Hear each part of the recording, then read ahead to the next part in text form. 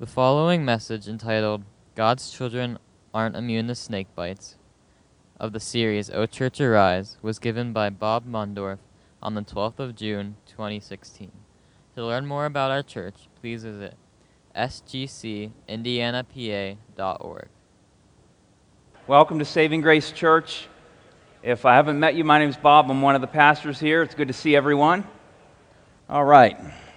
1 Corinthians chapter 10, we're continuing this week in our series through the book of 1 Corinthians. So we're working our way through each chapter in 1 Corinthians, and we've come to chapter 10.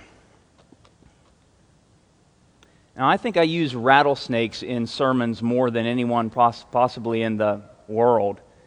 It seems like I have a rattlesnake illustration all the time, but that's because I like rattlesnakes. And a lot of times they fit and illustrate something in the Scripture, so it just comes to mind. And I don't know if all of you know, I've been around rattlesnakes pretty much all my life. When I was a kid, my family was involved in those crazy rattlesnake roundup snake sacking contests, and I brought a picture. If we can show that first picture of what these things are. I don't know if you can see it really well, but I'm probably somewhere in that crowd as a little kid, and these guys are grabbing rattlesnakes in a pen, and they're having a contest to see how many they can get in a pillowcase at one time. So, I don't know. I'm not recommending that, but anyways, I remember as a kid, one of my jobs as my dad and my grandpap and my uncles would collect these rattlesnakes for these contests, and we had like 60 or 70 of them in a pen out in the yard where I live now. I would throw a chipmunk into the cage once in a while to feed them, so I fed the rattlesnakes. Amen. Yeah, amen, Tim. See, I had faith. I had all kinds of faith for snake handling, but I was around them, and as I got older, I really like the most rugged, remote parts of the forest around here that I can find. I like the mountains, and that's where a lot of rattlesnakes live. So just like taking pictures of them, like visiting with them at their snake dens, finding snake dens. And so, I've been around them a lot. I've handled them a lot. My wife doesn't like me to pick them up anymore, but I found that this is like this, I think, with most animals. If you're stressed out, if you're really afraid, it's like they can sense fear. And if you're not stressed and you're just pretty confident, you can usually walk up to them and just pick them up by the tail and hold them, and they won't strike at you. And I've done it a lot of times, but there was a time when that confidence might have gone to my head, because there are always exceptions, aren't there? There are always exceptions. And I have another clip here of another photo of this small female rattler right here was the only one that ever struck at me. I happened to get a picture of me holding her. I picked her up. It was fine. Just she didn't try to strike at me or anything. But the moment I let her down, she coiled up really fast before I could even get away and struck and got me in the boot. Fortunately, it didn't go through the boot, but her fang caught on, and so I gave it a kick, and she struck again really fast and almost got me in the thigh, and so I got out of there. Well, good idea, I know. Why do I bring this up? Well, it's an illustration that I think fits the meaning of our passage today. Here's the point. I've had the privilege of growing up around snakes. I love snakes. I've handled them a lot, but over time, you can get too confident. And in our passage today, we're going to see that God is warning us. This is a warning kind of message, that as Christians, we know that we have spiritual position. We have spiritual privileges. We've seen God work a number of times in our lives. Many of us have had great experiences in the past with God, but we can become overconfident. And the key passage in the key verse in our passage as a whole this morning is 1 Corinthians 10:12, which says, "Therefore, let anyone who thinks that he stands take heed lest he fall." See, as Christians, if you remember throughout the last several weeks, Paul's been talking to the, quote, strong Christians in the church at Corinth. These are the Christians who, they weren't threatened by things that other Christians maybe were afraid to do. They didn't have a second thought about eating meat offered to idols, while some Christians in the church didn't want to do that because it could be dangerous.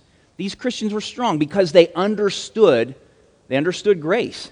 They understood that there really wasn't a God in that meat. They could eat it. It was okay. God gave us food to eat. So they were strong in a sense. They had more understanding. And this is a message for those of us who might not feel as threatened by the things in the world, might not feel as threatened by getting close to sin. Because when we think we stand, we need to be careful. That is the time that we could fall. So the title of the message this morning is God's Children Aren't Immune to Snake Bites. And we're actually going to see some serpents, some snakes from the Old Testament as one of the examples in this message. So let's start out by looking at verses 1 through 4 of 1 Corinthians chapter 10.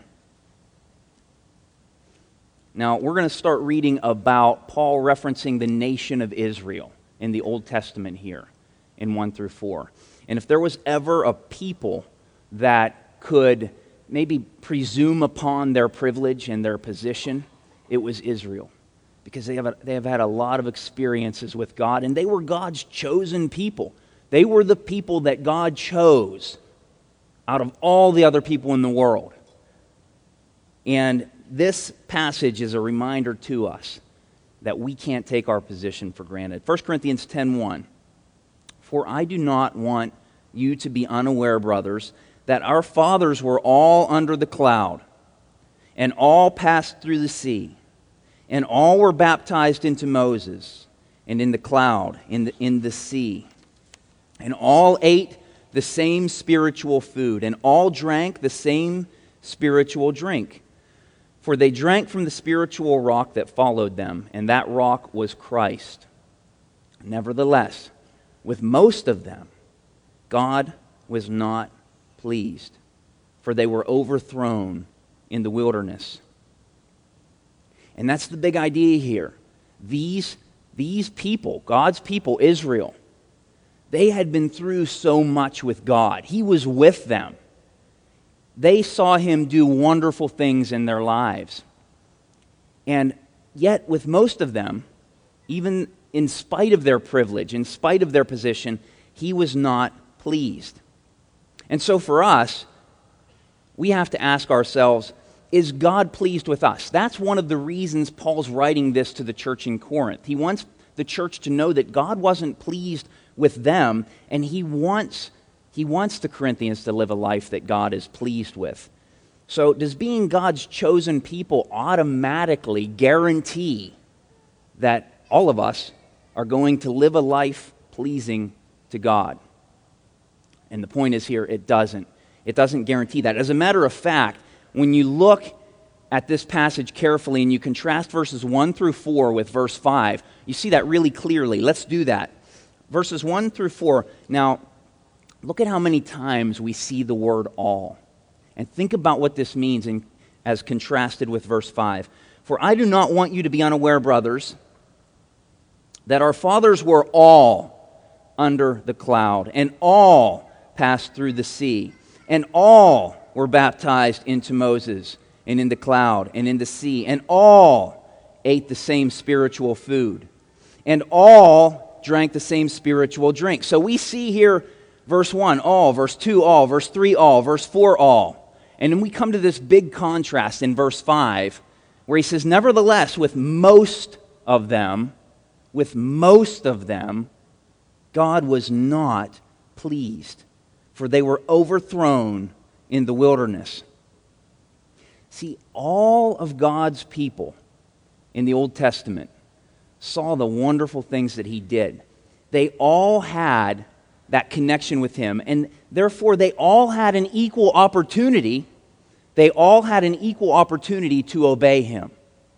They all had an equal opportunity to believe His promises and to walk in them and to get through the wilderness and to enter that promised land. But it says, nevertheless, with with most of them, God was not pleased. See, there are always spiritual parallels from the Old Testament to us in the New. And that's one of the things that we want to look for as we study the Old Testament. And as Paul brings these Old Testament examples up to us, we have to kind of make that spiritual connection. And one of the spiritual connections here is, see, they had God with them, guiding them. He was with them. But we have it so much better, because God is not only with us, but He is in us, in the Holy Spirit. As believers in Jesus Christ, we've been regenerated. That means God, the Holy Spirit, has come to live in us, to take up residence in us. In the Old Testament, He lived in the temple. But we are the temple of the Holy Spirit in the New Testament.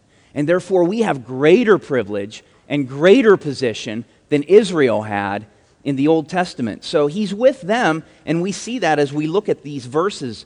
Look at them again. Verse 1. We see that they had the cloud guiding them.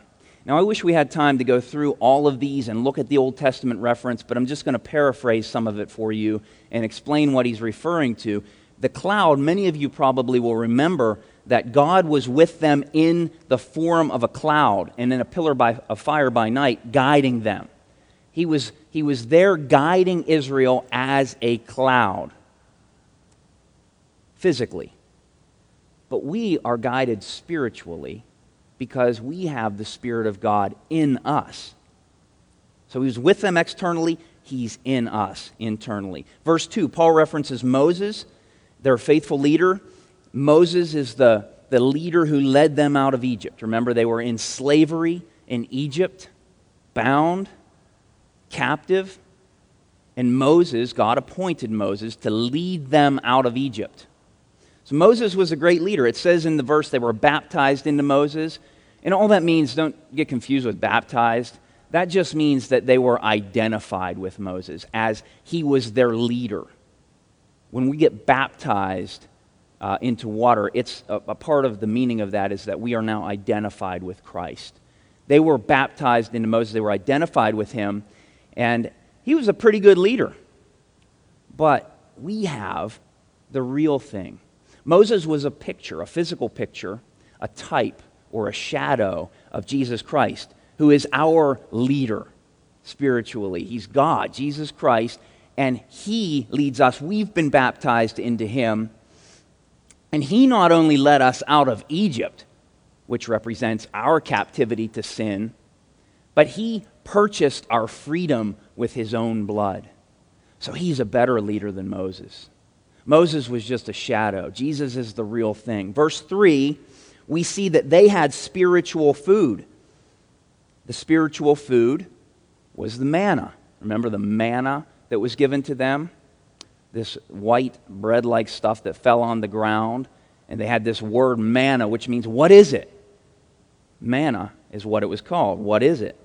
Now, manna was, it says a spiritual food. Manna was a spiritual food. Manna was really cool. If you go back and read it, they were only allowed to collect so much for the day. Remember? And what happened if they collected more? Like if somebody was worried about not having enough tomorrow, so he gathered enough for tomorrow. You remember what happened? It rotted. It got worms in it. It went bad. It began to stink. And so I think God made it like that so that they would depend on Him day by day to provide for them. But it's cool because on the Sabbath day, where they weren't allowed to go pick it up, they could collect, on the day before the Sabbath day, they could collect 2 days' worth, and it lasted. That didn't happen. So it was a spiritual food. We're told that angels eat this food. It's really neat that angels even eat, but that this is angels' food, it's called.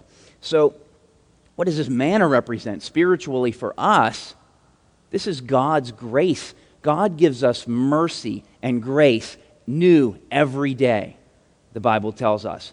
Every single day, He provides for us enabling grace to do everything that He's called you to do that day.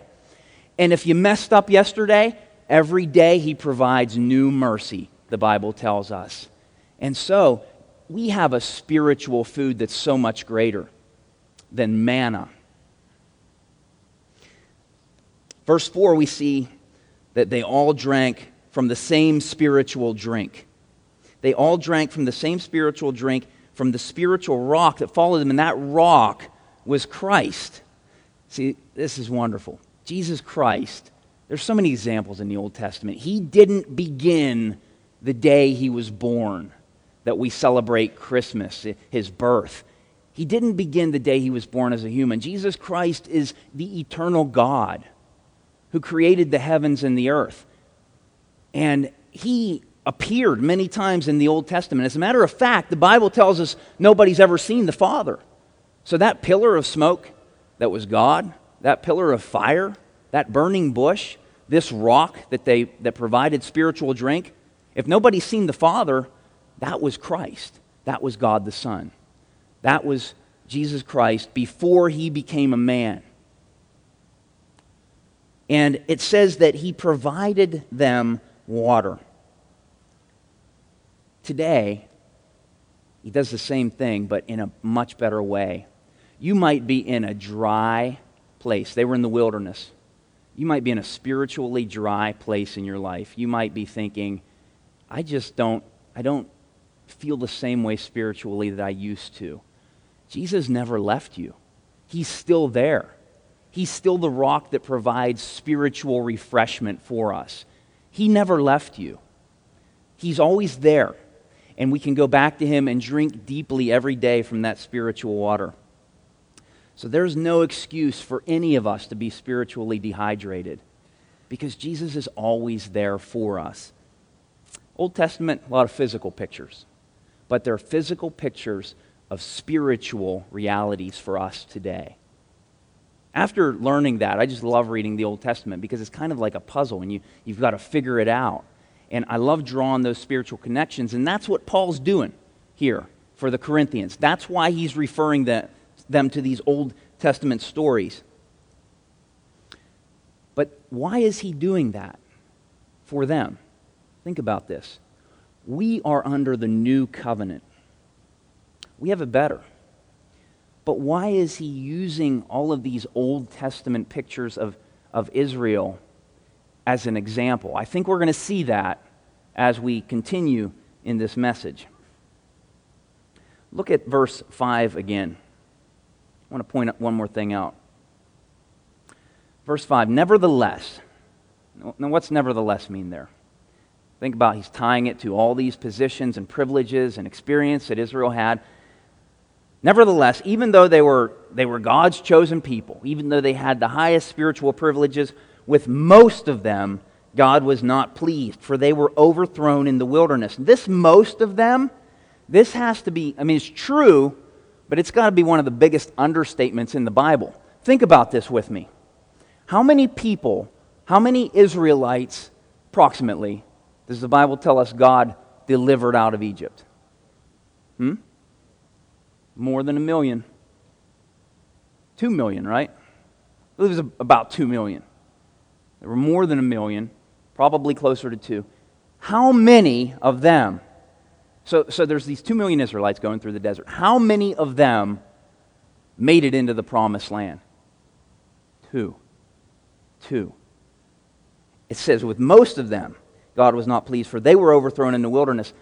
That would be, 1,999,998, right?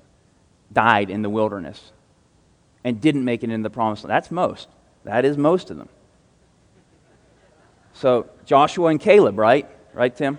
Okay. Joshua and Caleb made it into the wilderness. So, wow, there's a point that he's trying to prove here. And I think he's trying to prove this to New Testament Christians. It's not a guarantee that every single one of us, as a New Testament believer, is going to live a life pleasing to God and live happily ever after. Because that's his warning. That's his warning that we're going to see. We've got to make sure that we live a life pleasing to God. This ties with what Mark taught last week. Mark ended last week with the end of chapter 9 where Paul's saying, I'm disciplining myself because I don't want to be disqualified. Now, by being disqualified, Paul isn't saying I don't want to lose my salvation and go to hell. Because he knows and has taught so much that when someone believes in Jesus Christ, they have eternal life, everlasting life. They're secure. By disqualified, he meant I don't want to get benched in this Christian life where I can't bear any fruit anymore and where my life is just wasted.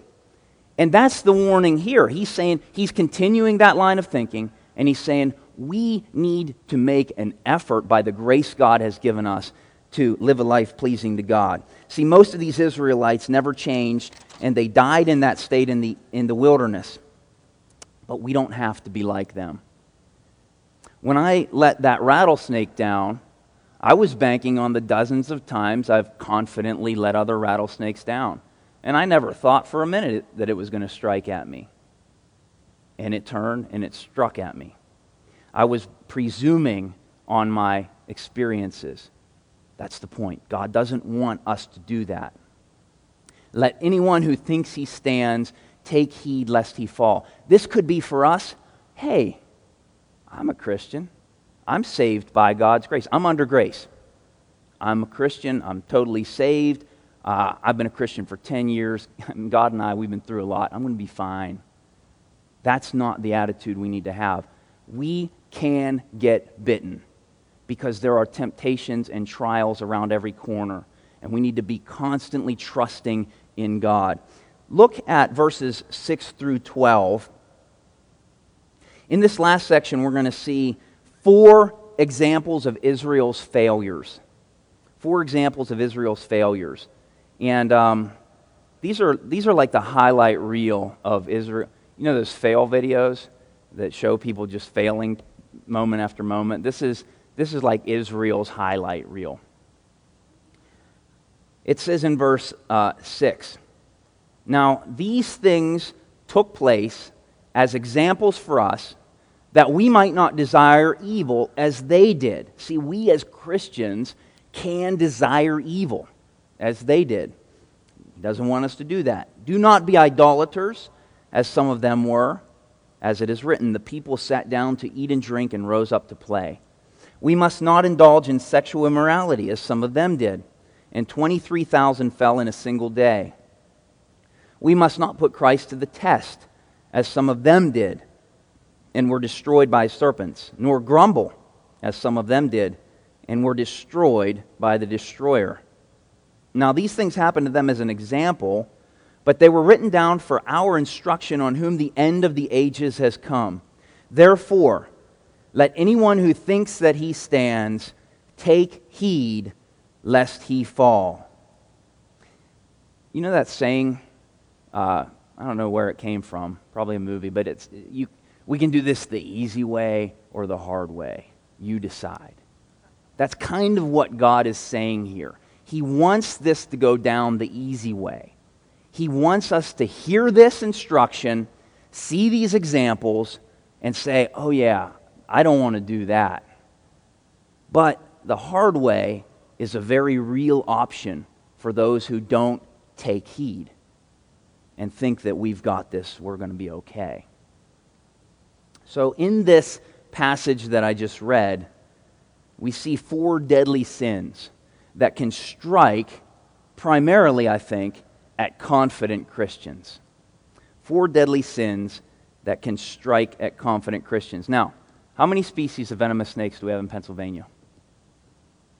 Anybody know? 3, right. What are they? The timber rattler. No water moccasin here. Copperhead. What's the third? No diamondback. I'll be impressed if you get this. Massasauga, right. It's a type of rattlesnake. Yeah, I think it's around Meadville area, up Crawford County. Yeah, so 3 of them. And any one of those snakes, if they bite you, the consequences can be deadly. It's going to be bad. You're going to get really sick. You're going to get really dehydrated. You can lose a limb. You can get paralyzed. You can have central nervous system problems, neurological problems, or you could die. Now, there are a lot of consequences that happen with sin. Sin consequences can be way more deadly than getting bit by any one of those snakes. I mean, we just read that 23,000 people died in one day for sin. And God's giving us these things as examples. So let's take them seriously. Look at the first one again. Verse 6, this one is desiring evil. Now these things took place as examples for us that we might not desire evil as they did. The word for desire evil, it's like an intense craving for something that you're not allowed to have. Another similar Bible word would be coveting. The Bible talks a lot about coveting. That's like really, really wanting something that you're not allowed to have over the point of obsessing on that thing. Now, this is interesting. When we look at what this is referring to back in the book of Numbers in the Old Testament, you might be surprised. If we could project Numbers chapter 11, verses 4 through 6, see if you can identify the evil that they wanted. It says, "Now the mixed multitude who were among them yielded to intense craving." That's what we're talking about. "So the children of Israel also wept again and said, 'Who will give us meat to eat? We remember the fish that we ate freely in Egypt, the cucumbers, the melons, the leeks, the onions, and the garlic. But now our whole being is dried up. There is nothing at all except manna before our eyes.'" Manna. They were like manna for breakfast, manna for lunch, manna gumbo, manna cacciatore, baked manna, boiled manna, toasted manna, just too much manna. And they were getting tired of it. And they wanted these. What did they want? What was the evil? Food, yeah. Is fish and cucumbers and melons, are those things evil? So this is the new biblio diet here. We can't have this stuff. It's bad for you. No. It's not that those things were evil, but it is saying they wanted evil things, right? So why is it making the connection there? Why is wanting those things evil? That food that they had in Egypt. Because they weren't content with what God was giving them. God was giving them spiritual food. He was giving them manna. And the whole time they're thinking, I remember how it used to be. Have you ever thought that? Like as a Christian, we can think that. We can think about things that maybe we indulged in before we were Christians, before we were following Jesus. And we can kind of be discontent with the lot in life that God's given us. And that's the parallel for us today. We're allowed to eat anything, the Bible tells us. Peter saw the vision, we can eat whatever. Matter of fact, those of you in my fellowship group probably remember when I went and killed a rattlesnake and grilled it up for us at one of our picnics. We ate rattlesnake. It's okay. We weren't afraid to eat that. But when we're not content, when we crave something, even if it really isn't evil, it might not be evil, like this stuff. Maybe God hasn't provided the means for you to own a brand new car, but you are just so desiring and craving and obsessing over that, or a bigger house. Or maybe it's a relationship that you're in, but you think about another person, and God's given you one already, a spouse. Who knows? It could be anything. It could be anything, but this evil, the evil here is the intense craving, the coveting. And in Psalm 103, it makes a reference to this, what we're talking about here when Israel wanted this food. And this is eye-opening. Psalm 103 tells us that God gave them what they wanted. He gave it to them. And it wasn't good. It tells us in Psalm 103:14, but they lusted exceedingly in the wilderness. Now, lusted, we think of it as a sexual thing, but it's the same thing as this evil desire. You can lust after food, you can lust after cookies, whatever. They lusted, they had an intense craving exceedingly in the wilderness, and God tested God in the desert, and He gave them their request. God might give you your request, but with it, He sent leanness into their soul. So what does that mean? What is leanness that entered their soul? Well, they were spiritually lean. They became spiritually weak. They dried up spiritually. And you could probably think in your life, if there was something that you were craving after and you ended up getting it, that thing might have stolen like your spiritual desire and just caused you to dry up. If you haven't experienced that, be careful. This is one of the reasons we're not supposed to covet, because it can become, as we're going to see next, an idol to us, something that comes between us and God. Now, again, we're talking here about things that God doesn't want us to have. So, like Israel, God may answer our lustful cravings, but if he does, beware, it will suck the spiritual life out of you. Number 2, the second snake bite to beware of for strong Christians, to watch out for, is idolatry. Look at verse 7. Verse 7 says, "Do not be idolaters as some of them were. As it is written, the people sat down to eat and drink and rose up to play." Paul's referring here to Exodus 32, where Israel was waiting for Moses to come off of the mountain when he was meeting with God. And they were waiting, and they were waiting, and they were waiting, and they became impatient. And they were so used to having God lead them that they didn't know what to do. So they made a god for themselves, a false god, and they made this golden calf, you might remember. They decided that that would be a good idea. Then they would have this god there that could lead them and guide them. That was an idol. And idolatry for us, spiritually, we might not make a golden calf. We might not have a totem pole in our yard that we bow down to. But it's anything that takes the place of God. Anything that gets between you and God. Anything, okay, you might be thinking, if you're honest, you might think, years ago, I was really on fire for the Lord. I was really passionate about Jesus. And I'm not so much anymore. Well, okay, you have to stop and think, what is it that came between me and God in that time period? What is it that has my affection now? What is it that I'm giving my attention to now that's stopping me from doing the things I did before? Like maybe I got up and I just prayed a lot more and I listened to Christian music and I read Scripture and I was always acknowledging the Lord throughout the day, kind of having a conversation in my mind with Him, and I don't do that anymore. Why? What am I thinking about?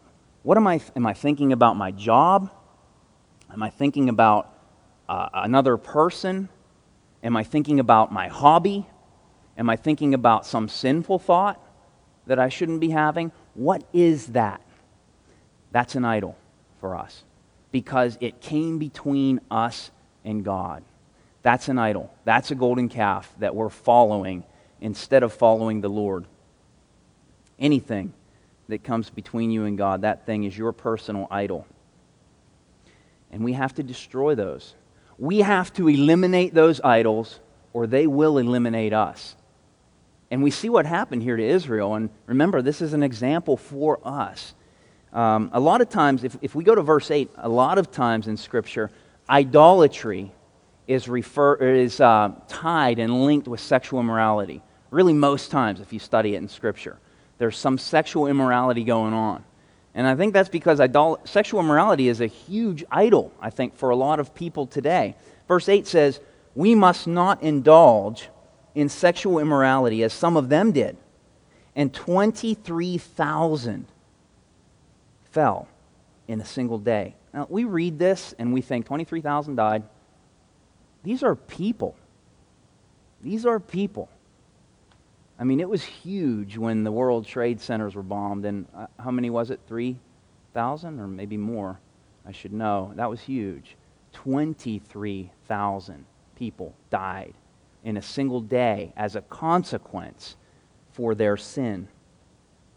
Now, this is linked with idolatry, I think, because really, if you think about it, idolatry, anything that is more important to you than God, anything that takes more of your thought life and your time than God, that's committing spiritual sexual immorality, spiritual adultery. That's what it is, because we're supposed to be devoted to Christ. But when we're devoted to something else, He looks at that as spiritual adultery. Like we're having a spiritual affair behind His back. And God is a jealous God, we learn in the Old Testament, and He still is today. And He wants us. He paid. Jesus became a man and purchased us. He gave His life for us. And He wants all of us, as we were singing this morning. He wants us as a living sacrifice for Him. But when we give ourselves to other things, He's not happy. He's not pleased. Now, this verse is referring to when Israel began to worship the Moabite idols. Now, Moab was the son of Lot and his daughter by incest. And this group, this race of people started the Moabites. And if you study history, the Moabites, they were a pagan nation, they were a pagan people, and Israel was to have nothing to do with them. And they were known for having the most beautiful, seductive women around. And what happened, and if we had time to read it, we would. You can read it in the book of Numbers. Many of the men of Israel were attracted and involved with these women. They brought them in. They committed sexual immorality with them, and God was not pleased, and we saw the result. 23,000 died in one day. 1,000 more died after that, 24,000 total. And God saw this sin as a cancer in His people, that He knew He needed to totally eliminate it. And so that's what He did. He called those men of Israel who were not indulging in sexual immorality and idolatry to kill all of the men who were. And we read about this happening again and again in the Old Testament. And God wants us to know that He takes this serious. Now, we might not make the spiritual parallel. We might not die from committing sexual immorality, though you might. You might not. But physically, many of them died. In the same way, spiritually, this sin will destroy your spiritual life. Whether it's sexual immorality or idolatry because you like something else more than God, you're putting it in His place, it will destroy your spiritual life. That doesn't mean that you're not going to go to heaven, you're going to lose your salvation when I say that. But what it means is you're going to dry up that leanness of soul, and you're not going to be passionate for the Lord anymore. It will rob you of your spiritual joy and fervor and passion. And so that's the spiritual parallel for us today. We need to eliminate idols from our lives, or they will eliminate us.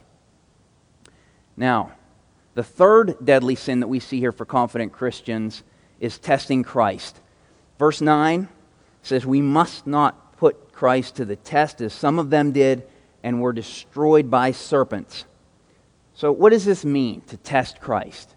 Like, what is testing Christ?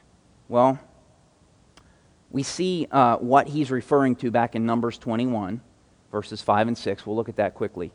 It says, and the people spoke against God and Moses, saying, why have you brought us out of this Egypt to die in the wilderness? For there is no food and no water, and we loathe this worthless food. Then the Lord sent fiery serpents among them, and they bit the people, so that many of the people of Israel died. So did God really free Israel from their slavery to bring them into the wilderness to die? No. He wanted them to experience the abundant life by going into the promised land. But if you remember, they saw the giants, they didn't believe Him, and they didn't enter. Testing God here, what they did, this is like, here's how I think of this. Think of there were a lion. I don't know how big lions are. They're huge, but like an 800-pound lion right here. And it wasn't tied. It wasn't chained. It wasn't caged. Okay? There's this huge lion. And then maybe you have children. And maybe your son comes up to that lion and he starts provoking it and throwing things at it and picking on it and it's na na na na na and taunting it. Like, how dumb would that be?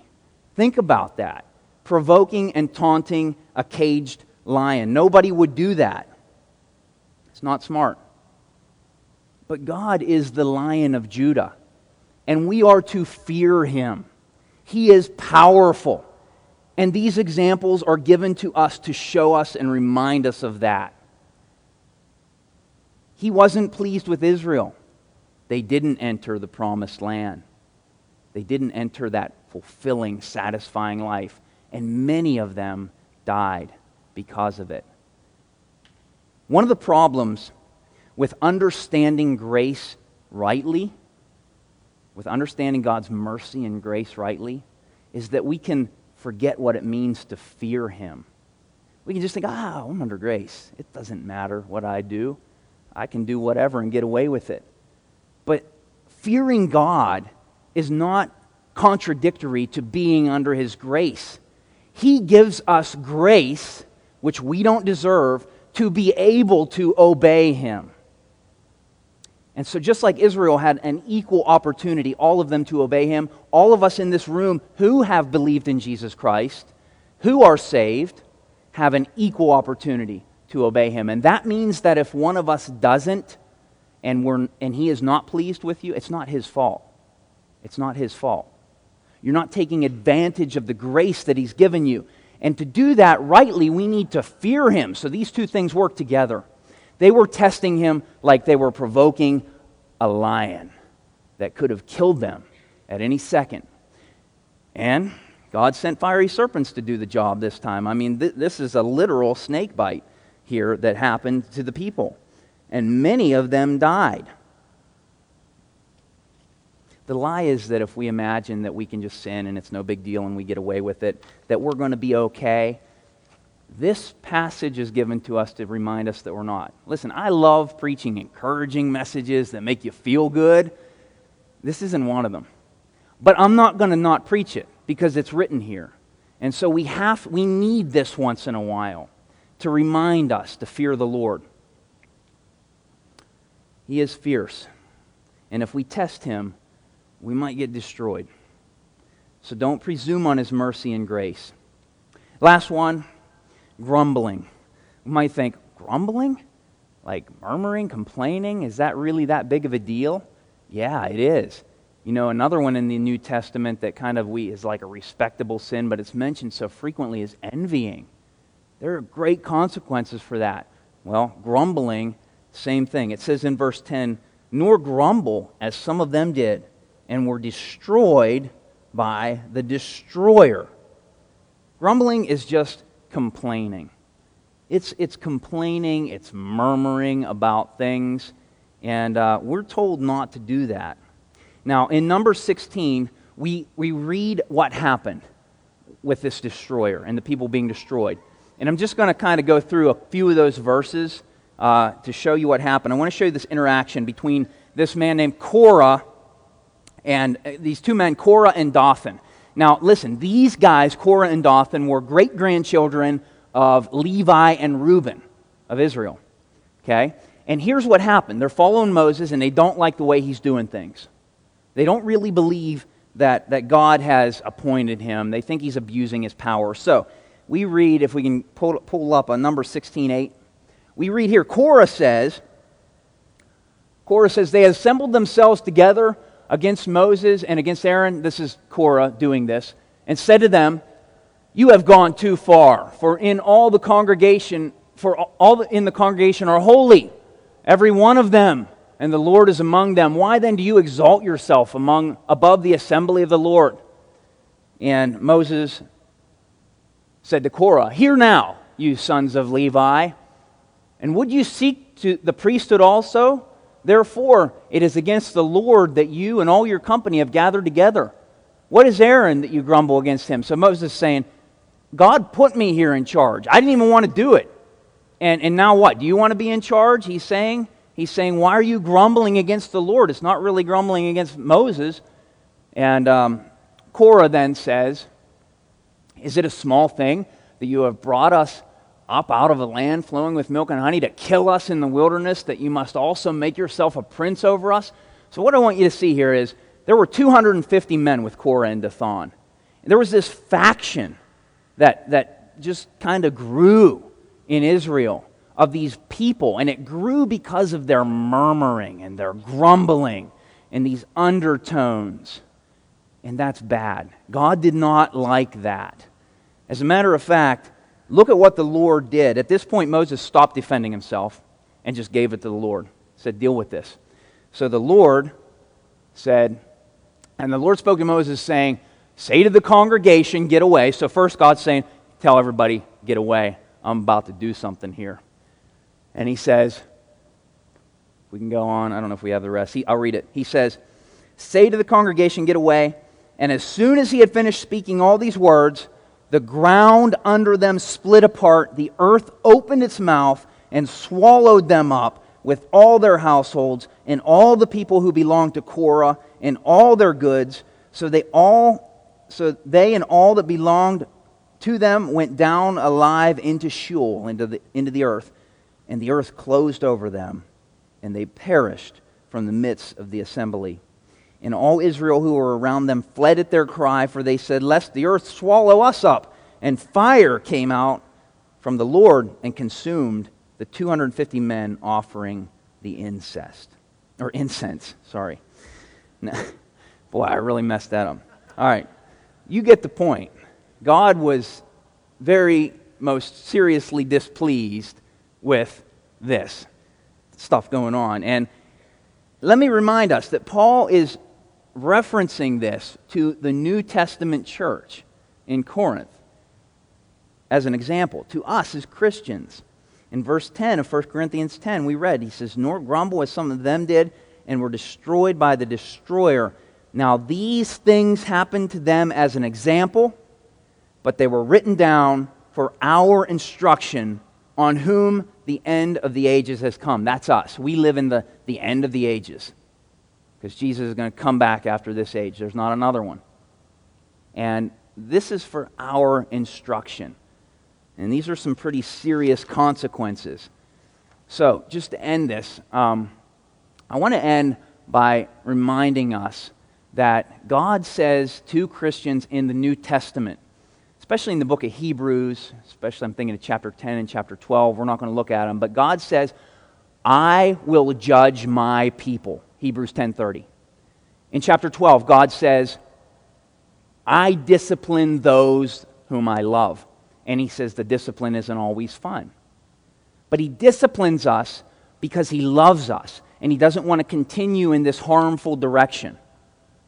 And he's not going to discipline us by taking our eternal life away. The Bible tells us that very clearly. But he will discipline us during this life, physically. Now, in the next chapter, we're going to see something very eye-opening. And I want to bring it up just to end, because it's all a part. This is all one letter, right? This whole book is all one letter. But in the next chapter, Paul is going to tell the Corinthians something that's pretty eye-opening, that doesn't get a lot of press from the pulpit. And that is, he's telling them, we'll look at it, he's telling them, because of the way you're living your lives and abusing God's grace, many of you, he tells them, are sick.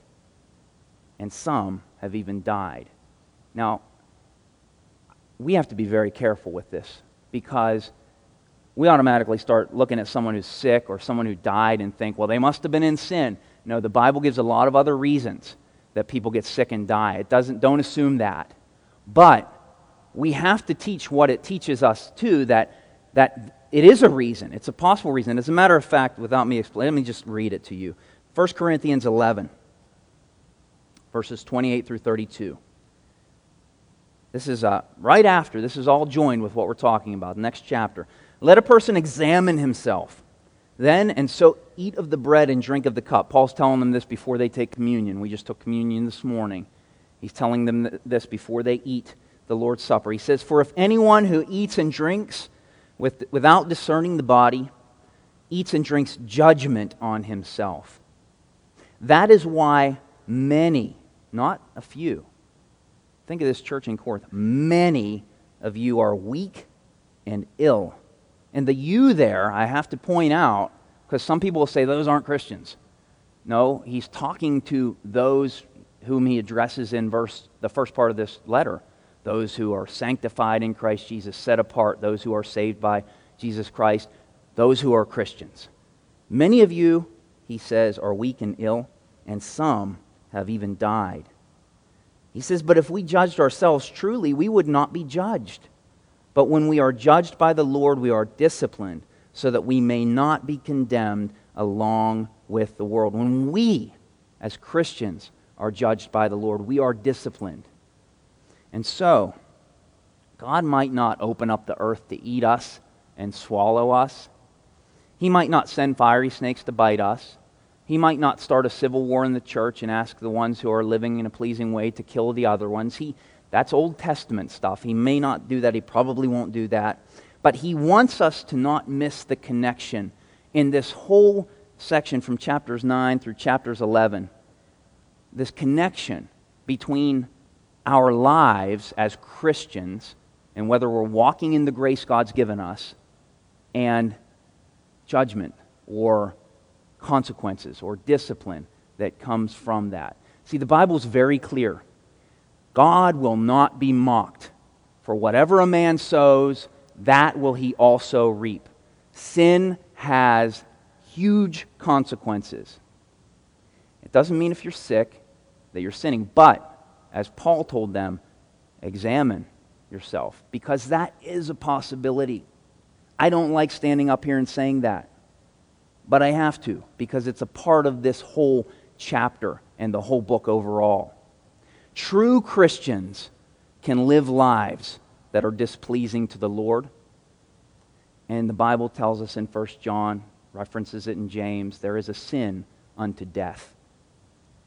That means true Christians can spiral down into the consequences of their sin. And God wants to warn us that that not happen to us. So, none of us are immune. And the person who thinks he is, the person who thinks, that's never going to happen to me, I don't need to watch my step. Let anyone who thinks he stands take heed lest he fall. This is a warning for all of us. Let's pray. Father, thank you for your word.